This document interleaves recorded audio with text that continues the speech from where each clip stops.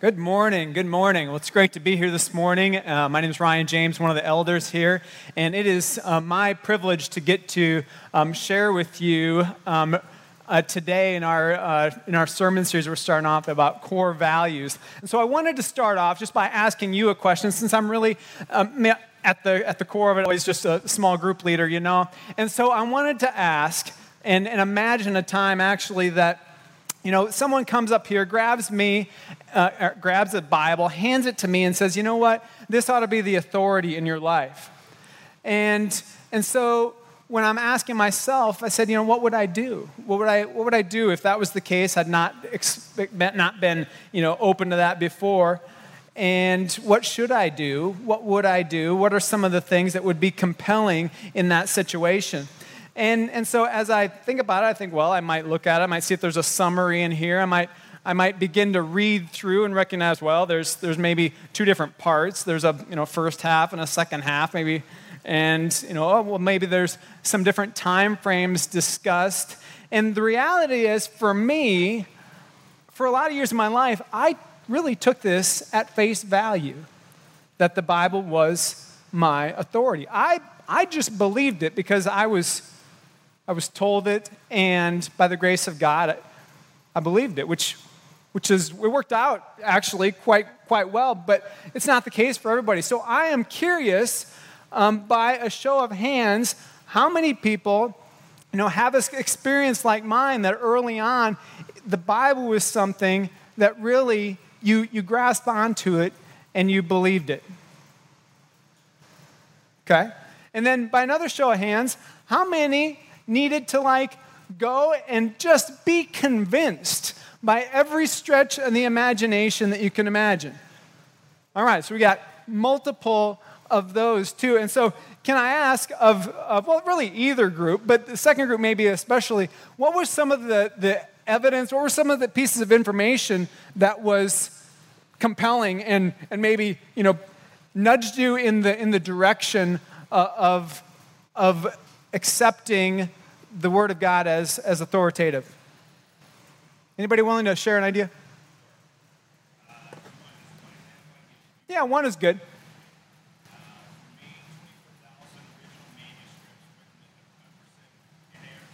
All right, so he's talking about what was convincing to him was the reliability of passing the Scripture through time, probably compared to other manuscripts, which we'll talk a little bit about this morning as well. Any other?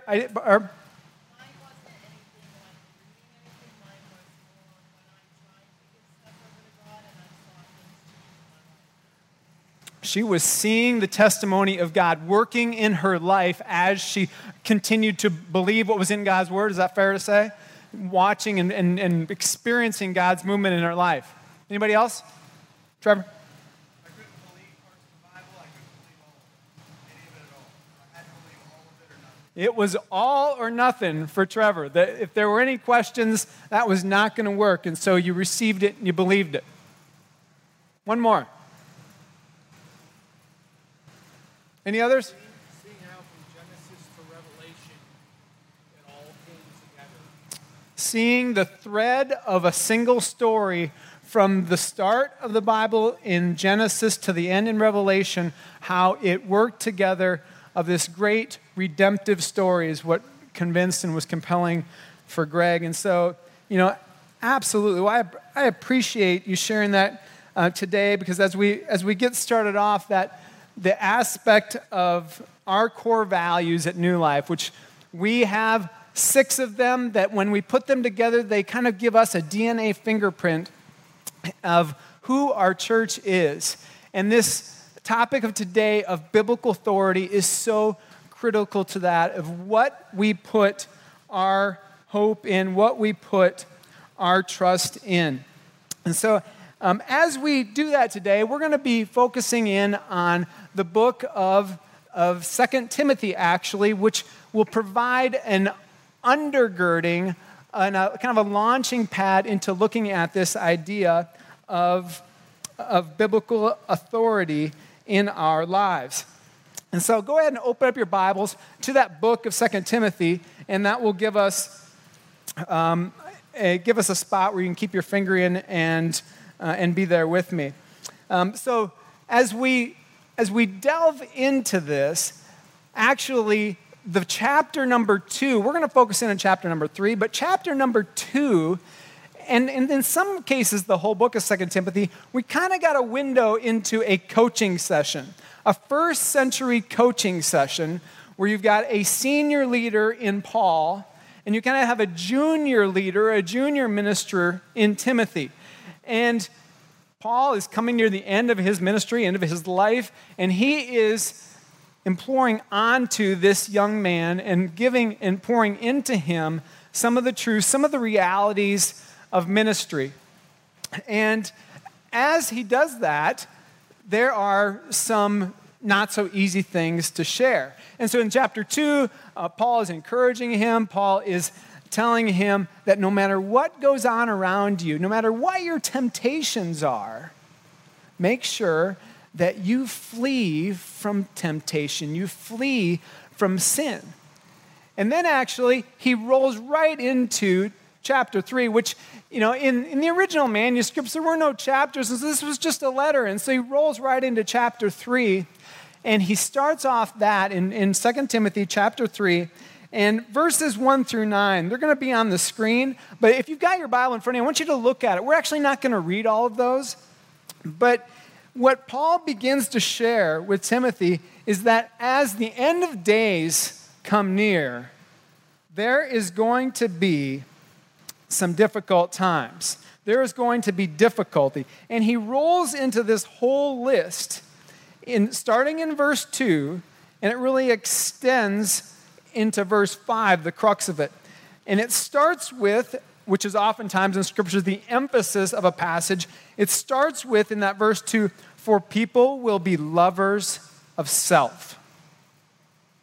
And so if you could just describe a general theme of the next 2 or 3 lines there, that lovers of self really epitomize it, because you'll see just a list of sins that we can expect to see. And if you read that list, I don't know about you guys, but I feel like we're entering into that today. Maybe we're already even there with a theme of lovers of self. And then it ends that list with this idea that these folks who are working through these sins may have the appearance of godliness, but deny its power. So Paul is sharing with Timothy that all these terrible things have been going on around us.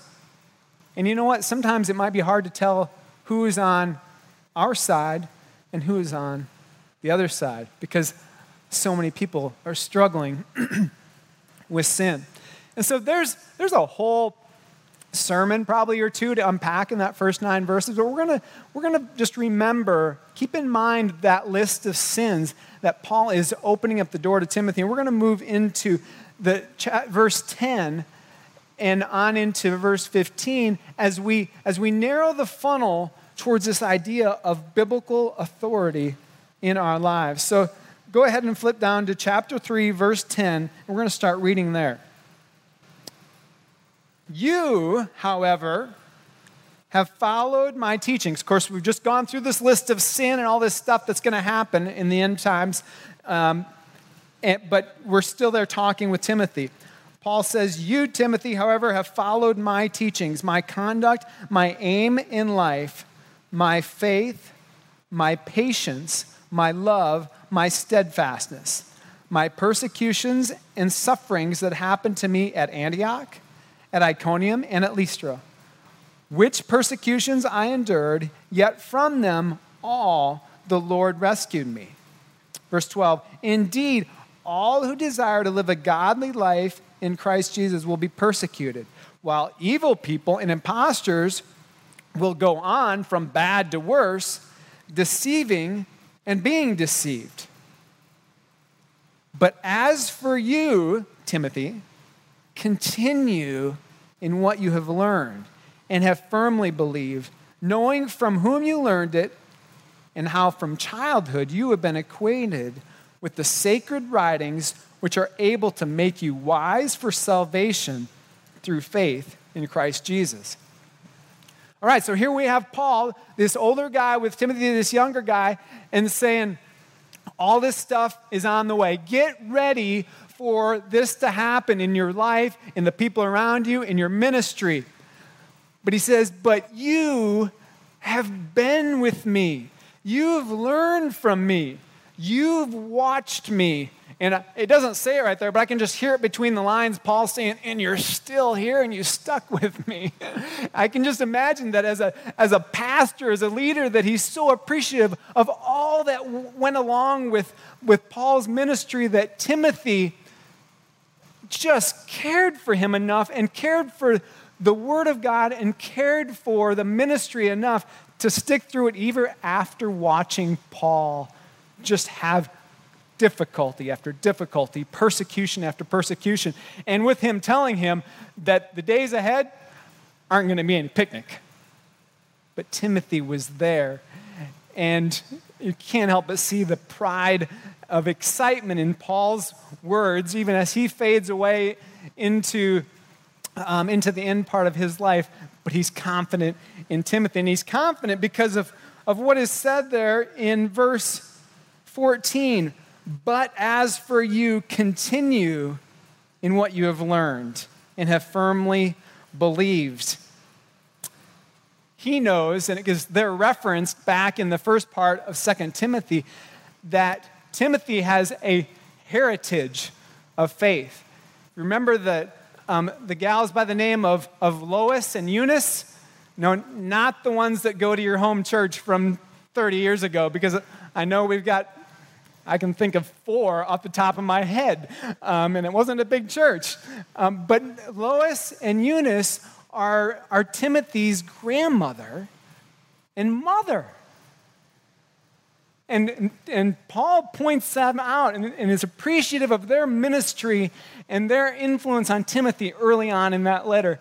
And so he has the confidence that the sacred scriptures have been studied and reviewed by Timothy, but not only that, but they've been ingrained in him by his grandma and his mom. And how cool of a legacy that is.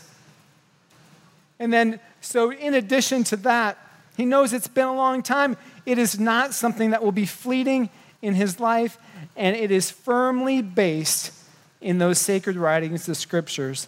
And those scriptures are so important because the next phrase there is that it is able to make him wise for salvation through faith in Christ Jesus. And so the crux of this entire idea this morning of the authority of the Bible in our lives is the centered aspect of the gospel, of that the sacred writings of Scripture point us to Jesus. So anything else that we talk about is a little bit on the side. The gospel is the center of the gospel. From the table of contents to the maps, the gospel, the focus on Jesus is the center of Scripture. So shifting to chapter 3, verse 16, we get to the crux of the matter. Paul says, all Scripture is breathed out by God and profitable for teaching, for reproof, for correction, and for training in righteousness, that the man of God may be complete, equipped for every good work. So this passage is so incredible for all of us to latch onto. But of course, don't forget, it comes in the context of this conversation, this training conversation of Paul and Timothy, but he kind of comes to this climax of the end that all Scripture is breathed out by God. And so the first question as we look at this passage in particular, what does that word Scripture refer to? It comes from the Greek word scripto. No, it actually doesn't. Wouldn't it be easy if it did, though? The Greek word is actually graphe, which doesn't sound anything like the word, and it's hard to remember.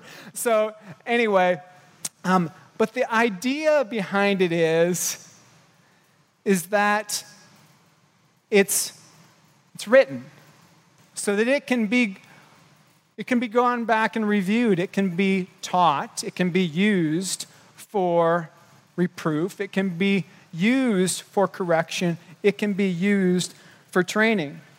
So we've seen, as we have time and experience in the church, we see as we review Scripture that God has spoken aloud. He's spoken to prophets. He's told others to do things. But the reality is, if it wasn't written down, we wouldn't know it. We might think we know some stuff about what God did, but the only reason we know it is because it was written. And so we roll out right into this next idea of breathed out by God. And with these words, we can't overthink these words. Breathed out by God is really the focus that either through his actual words or unspoken words that were communicated to the writers of Scripture, all Scripture has its origin with God. That's it. God is the origin of all Scripture, all written word. He is the origin of Scripture. It's not going to be on your screen, but I'm going to flip quickly to 2 Peter chapter 1, verse 20 and 21. It says this, knowing this, first of all, that no prophecy of Scripture comes from someone's own interpretation.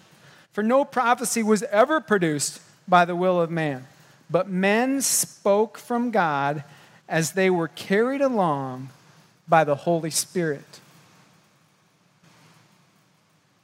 So there was one author of Scripture.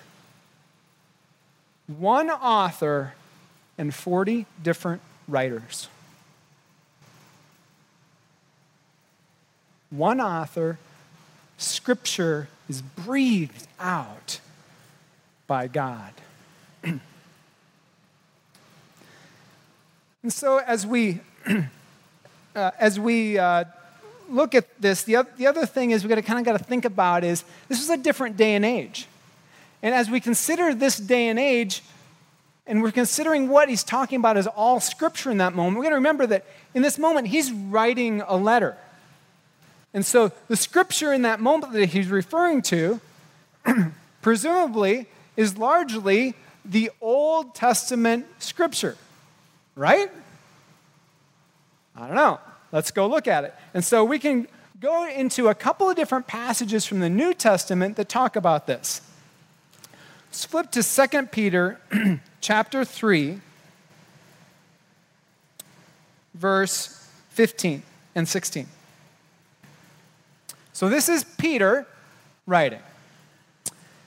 And count the patience of our Lord as salvation, just as our beloved brother Paul also wrote to you according to the wisdom given him, as he does in all his letters, and when he speaks in them of these matters.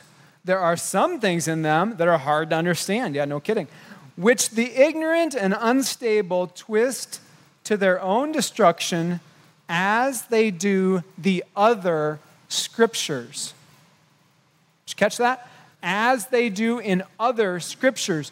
Peter is recognizing even in that day that the letters of Paul fall under Eric, just creating new words this morning like Eric sometimes does, fall under the heading of Scripture, the written Word of God, breathed out by God. So that's an important concept to grasp that even in that first century, near the time when Jesus walked the earth, that the New Testament Scriptures were recognized as Scripture. A second passage that addresses that is in 1 Timothy chapter 5, verse 18. It's a really quick little verse, and you can kind of miss it. It says, for the scripture says, you shall not muzzle an ox when it treads out the grain, and the laborer deserves its wages. So it doesn't really have anything to do with this topic, but the point is that is a direct quote from the Gospel of Luke. And if you missed it, the introduction to that verse was, for the scripture says. So in these moments, the Gospels are being recognized as breathed out by God. Underneath that heading of all Scripture is breathed out by God. And one last one that I want to share with you guys is John chapter 5, verse 39. And here we have, in the Gospel of John, we have Jesus himself talking. And he says this, you search the scriptures because you think that in them you have eternal life. And it is they that bear witness about me. Yet you refuse to come to me that you may have life. And then we jump down to verse 45. Do you not think that I will accuse you to the Father? There is one who accuses you, Moses, on whom you have set your hope. For if you believed in Moses, you would believe me, for he wrote of me. But if you do not believe his writings, how will you believe my words? So you're starting to see this intermingling of New Testament references to the Old Testament and a recognition that the Old Testament is clearly the scriptures, the breathed out by God scriptures, but that the New Testament is not disputing that fact. And if anything, it is highly recognizing it and affirming that. All right, so back to my initial idea of the day of somebody handing me that book and saying this should be the authority in your life. Based on what I've just told you and talked to you about for the last few minutes, there's a problem. Any astute, I don't see Shelley here this morning. She's always my life group. Maybe she's in there. But anybody recognize a problem thus far? The only thing that we have shared thus far is that all the evidence this morning that we've shared is from the Bible. And so if I'm sitting here saying, I don't believe the Bible, throw that out the window, I just don't believe it. So what gives? And so the reality is that, honestly, it doesn't matter. As Jared reminded me on Wednesday night at Life Group, there's a great summary of this in the Westminster Confession, which was written in 1600. And if I can find it here. And it describes the authority of Scripture, and where it comes from is this: the authority of the Holy Scripture, for which it ought to be believed and obeyed, dependeth not upon the testimony of any man or church, but wholly upon God, who is truth itself, the author thereof, and therefore it is to be received, because it is the Word of God. Scripture testifies to itself adequately. God testifies to himself adequately. However, we do have the benefit of history. We do have the benefit of other types of evidence. And while for sure, as we read Scripture, as we experience Scripture, like Barb was saying, we will become further convinced of what is already true. But there is benefit to looking at historical references, to looking at the reliability of Scripture, to encourage us, and in maybe even oftentimes helpful ways, to encourage one who doesn't yet believe in Scripture. And so that's a couple of things I want to share in that context this morning. The first one is recognizing of how on earth do I know that the words in this book this morning are trustworthy compared to what was written initially. And so the idea that I want to talk about just briefly, because again, we want to trust the Word of God because it is the truth of God's Word. However, there's some help in looking at the historical references. And so the reality is that the New Testament was written approximately in the first century. So we'll say between 50 and 85 A.D., which means Adonai Domini, which is the year of our Lord. It measures time from when Jesus was born. So anybody who says 2021, they're sort of implicitly recognizing that they believe in Jesus, by the way, but we can have that in another conversation.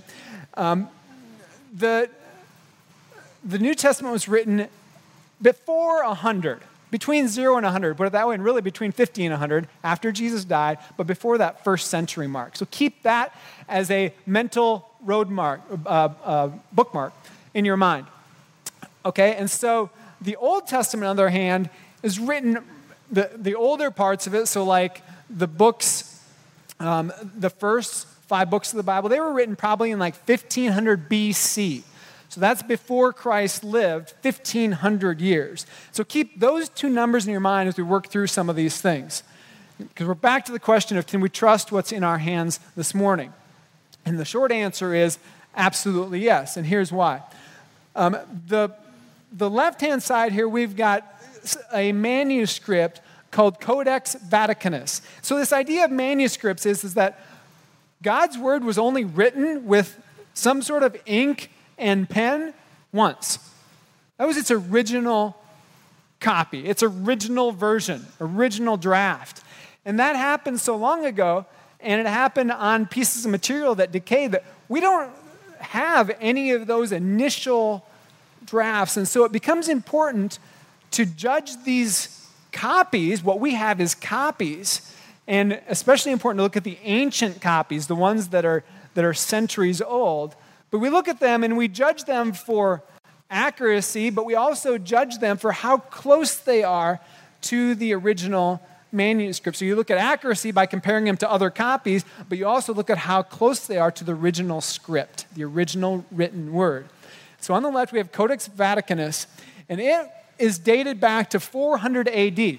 So that's 300 years after that first century marker, right? So all scripture of the New Testament was completed by the first century. We have a complete book of the Old Testament and the New Testament, actually, in this Codex Vaticanus, which was dated back as a copy made 400 AD, so 300 years after that first bookmark we talked about. In terms of ancient writings, that's really good, by the way, and we'll get to more of that in a second. Also, what we have is this thing called the Papyrus 46. It's 86 pages of the New Testament. It includes the second half of Romans, Hebrews, Galatians, through the first 2 chapters of Thessalonians. 87 pages, and that is compared without any. When you compare that and the later one, there is no differences, and so it's very accurate, and it moves back the manuscript by 200 years. So now instead of a manuscript that's accurate at 400 AD, we have one that's accurate at 200 AD. We're within 100 years of the original script. I mean, there's probably still grandkids, maybe kids, of the people that would have been able to see and review the original script that are still alive when this manuscript was written, when this copy was made. And not only would they be alive to look at it, they would also be alive to dispute it and dispute the accuracy of the New Testament, which is hugely important as you look at the reliability of these texts. So that's the New Testament.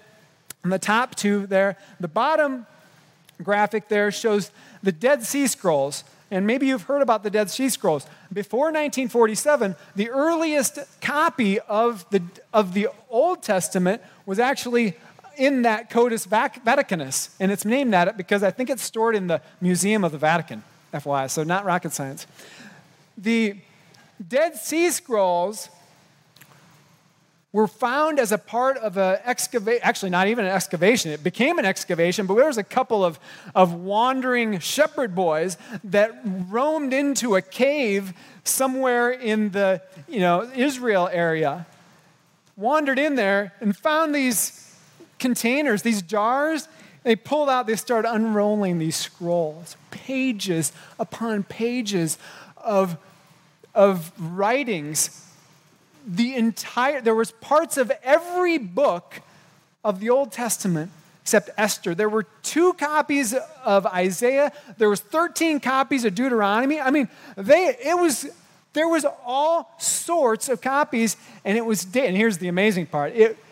After they went and looked at it and they did multiple types of dating, which I'm telling you guys, you can read about this stuff forever. The various approaches to the dating, they converge with different approaches so that they can be reasonably accurate on a date. But the bottom line is, we went from being confident in an Old Testament manuscript in 400 AD and rewound that as far as 300 BC. 700 years more confident. 300 to 700 years, because there's a window of accuracy that they judge. But amazing accuracy. The differences between what they found in 400 and what they found dated back to 300 BC, essentially non-existent, just the equivalent of a typo or a flip-flopped word. The accuracy of these manuscripts are remarkable. And in the green font in the bottom, you can't read it that well, but I note that there are tens of thousands, as Matt was talking about, there's tens of thousands of manuscripts of Scripture. These ancient manuscripts, not just some printing press copy that happened after the year 1500. We're talking about ancient, handwritten by the scribes, thousands upon thousands that have no errors to speak of. And when you compare that up to very respected pieces of literature like Homer and Caesar and Tacitus and some of those, I think the most that even exist is Homer with about 2,500 copies. And more usually, you've got a few copies that, and get this, that exist only within like 1,000 years of their original writings. Remember, the New Testament, we're down to within 100 years, one generation. And with the Old Testament, we're back to within about 1,000 years, which we were at 2,000 years. But the accuracy is there. And so again, our focus is not these external features, but they are a little bit of helpful. And what I can't get over and can't help but note, and I summarized a paragraph that came from a systematic theology book, as the author, Wayne Grudem, described like this, is that the preservation and correct assembly of the canon of scriptures, the books of the Bible, should not be seen as subsequent to God's redemptive acts, but as part of it. As God was at work in creation, in calling of Israel, in the life and the death and the resurrection of Christ, in carrying out the apostles and the early church all the way to us, he was at work in the preservation and assembling together the books of Scripture for the benefit of the church age. To say that this is amazing doesn't even touch it. We ought not consider it just a sidelight. It is a part. God desired us to read and study his word, and he made a way of it. We can view it as an authority, as the final authority in our life. Another thing that going back to my initial handing of the Bible to me and being told I ought to consider it my authority, that I might notice is that, you may or may not have noticed this already, but generally speaking, the writing of the scriptures are focused around the redemptive acts of God. So think about it. You've got creation and the fall. You've got sin overwhelming the world, the flood. You've got the calling of Abraham, the promise to Abraham of a new nation, a new people. You've got the rising up of Moses to restore and to rescue the nation of Israel. You've got the setting up of a monarchy, and then you've got the prophecy and the anticipation of a Savior. And then Jesus comes onto the scene. And he lives a perfect life. He dies, and he rises again. Scripture captures that. It's like Greg was talking about before, the thread that runs through from Genesis to the end. And so the reality is that these things really happened. They really happened. The words that are written here, they really happened. And so I can't help but share this morning just a couple of items of archaeological finds that demonstrate that some of these things actually happened. And so I'm going to go through them real quickly. We're not going to linger long. But there's two aspects I'm going to show you. And one of them is the Exodus. All right? Moses rescuing the nation of Israel from Egypt. And so just quickly, there's this guy named Herzog who's an ancient skeptic. And this is what he said. The Israelites were never in Egypt. They did not wander in the desert. They did not conquer the land in a military campaign and did not pass it on to the 12 tribes of Israel. The many Egyptian documents that we have make no mention of the Israelites' presence in Egypt and are also silent about the events of the Exodus. All right, so that's a skeptic. So if you start with his summation, those next 4 bullets describe what one would have to do to refute that. If you could, via archaeological finds or something else. And that is that if you could demonstrate Israelites in Egypt at all, checkbox number 1. If you could show that there's evidence of Israelite slaves in Egypt before 1446 BC, that's checkmark number 2, because you're kind of running through his assertion. If you can show that Israelites are in Canaan after 1400 BC, demonstrating the Exodus had occurred, you can show that. And then just for good measure, if you could actually show that there were Yahweh worshipers wandering on the way, you'd have that 4-fold demonstration.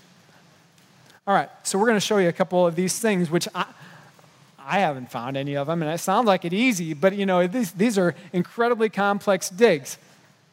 So there's one thing I wanted to show you, and so if someone in our neighborhood was to build, an Amish family moved into our neighborhood and built an Amish house, what are some of the things we would expect to see? What's that? No electricity. What else? What's that? Buggies, hitching posts, maybe big windows, clotheslines. Why do we know that? Because we've all been to Amish country. We know what our friends that are Amish, how they live, and some of the attributes of their homes. And so the very similar things going on in ancient Egypt with Jewish homes. So fast forward, first of all, to 1200 BC when Israelites are living all over Canaan. They live in a very specific style of home. All right, now rewind 700 years before there was slavery in Egypt, any of that, and not too long ago there was an archaeological find of a Hebrew home in Egypt dated back to the time when Joseph would have brought Jacob and his brothers and their whole tribe into Egypt. So when Joseph was still in charge, before there was even a glimmer of slavery on the horizon, there has been a Hebrew home excavated and found in Egypt. Bullet number 1, check. Next slide, please. The next two slides are really impactful because the first one shows a depiction of Jewish or Semite traders entering Egypt around that same time frame as that home was found. And then perhaps even more compelling is a scene from this guy named Reckmeyer, his tomb. Sorry, he couldn't be around to have seen it himself, showing that there were foreign slaves that were making brick. And this Reckmeyer guy, he died in around that 1415 BC category. And so there was a recognition of foreign slaves with that scene showing in his tomb. Check. Go ahead and go next. And lastly, there were mentions in this Merapoth stele of an attack in Canaan where Israel is already the settled country. They've been there for a while. They just didn't show up, demonstrating that they're now in Canaan. They're amongst the tribes that are settled and prevalent.